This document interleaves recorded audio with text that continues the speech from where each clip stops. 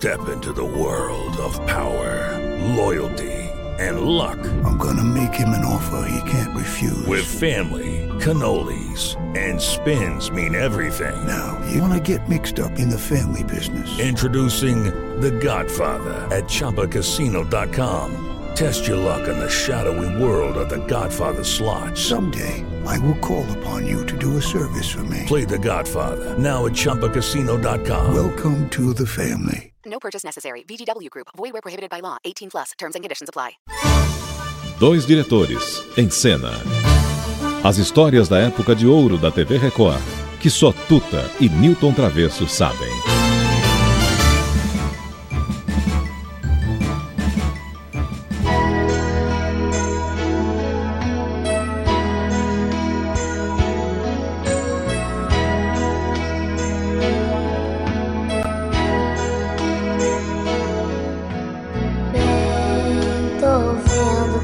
Você chegou bem, não era mesmo pra avisar. Bem, ninguém pode querer adivinhar que a moça vai chegar e te chamar meu bem, te chamar meu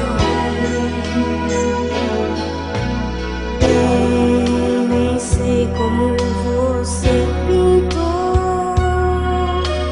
Bem, eu sempre quis imaginar.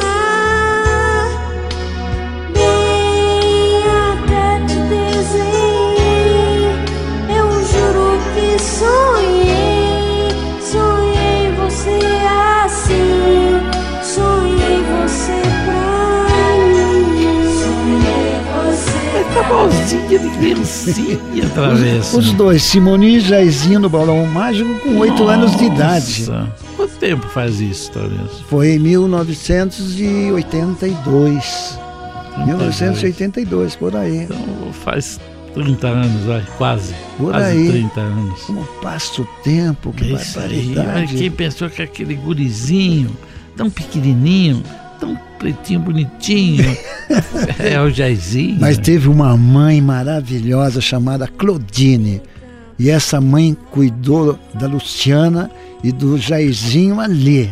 Rédea puxada, e fez com que ele fosse, inclusive, para fora do Brasil, porque ele tinha uma certa ambição musical. E ela mandou ele para Boston. Olha, quando eu estava quase terminando o terceiro colegial aqui no Colégio Rio Branco, em São Paulo, eu já sabia que eu queria fazer música, né? Assim, só não tinha essa certeza se eu queria fazer aqui no Brasil, porque infelizmente, agora não, isso tem mudado, acho que até a Unicamp já abriu uma cadeira de música popular, mas quando eu terminei o terceiro colegial em 92...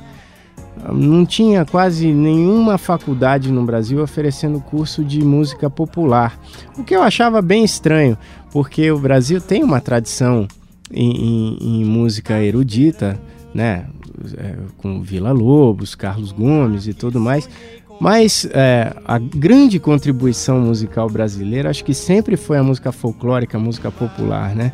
E isso agora que as universidades e as faculdades têm despertado para isso. Então eu já tinha decidido que eu ia fazer música fora, porque eu já conhecia a Berklee, além de ser uma das melhores faculdades de música do mundo, né? Eu fui lá visitar e vi que a estrutura era assim sem igual, e oferecia os cursos que eu queria fazer, que aqui no Brasil ainda não tinha. Então acabei me formando em produção musical em um curso chamado Music Business. Fiquei 5 anos lá. Foi gozado que antes, quando eu me formei aqui no colegial, eu ainda fiz 3 meses de jornalismo, mas aí vi que não era muito a minha onda, eu estava afim mesmo de fazer música e fui para lá. E foi uma das decisões mais acertadas assim da minha vida, de poder parar, porque eu fui numa época que eu até estava recebendo algumas propostas de fazer uns projetos aqui no Brasil e tal, mas que eu já não estava muito afim, assim, porque eram projetos que já vinham prontos para mim. E eu acabava só... A única coisa que eu fazia no disco era aprender a música e cantar, entendeu? Eu já estava começando a compor, já queria gravar minhas coisas, já queria saber mais de música para ter um controle maior dentro do estúdio. Na verdade, eu voltei de Boston, onde eu fiz faculdade de música por 5 anos, e acabei montando uma produtora junto com o Wilson Simoninha, com o Daniel Carlomagno, Jimmy Kiref e João Batista, que é a S de Samba.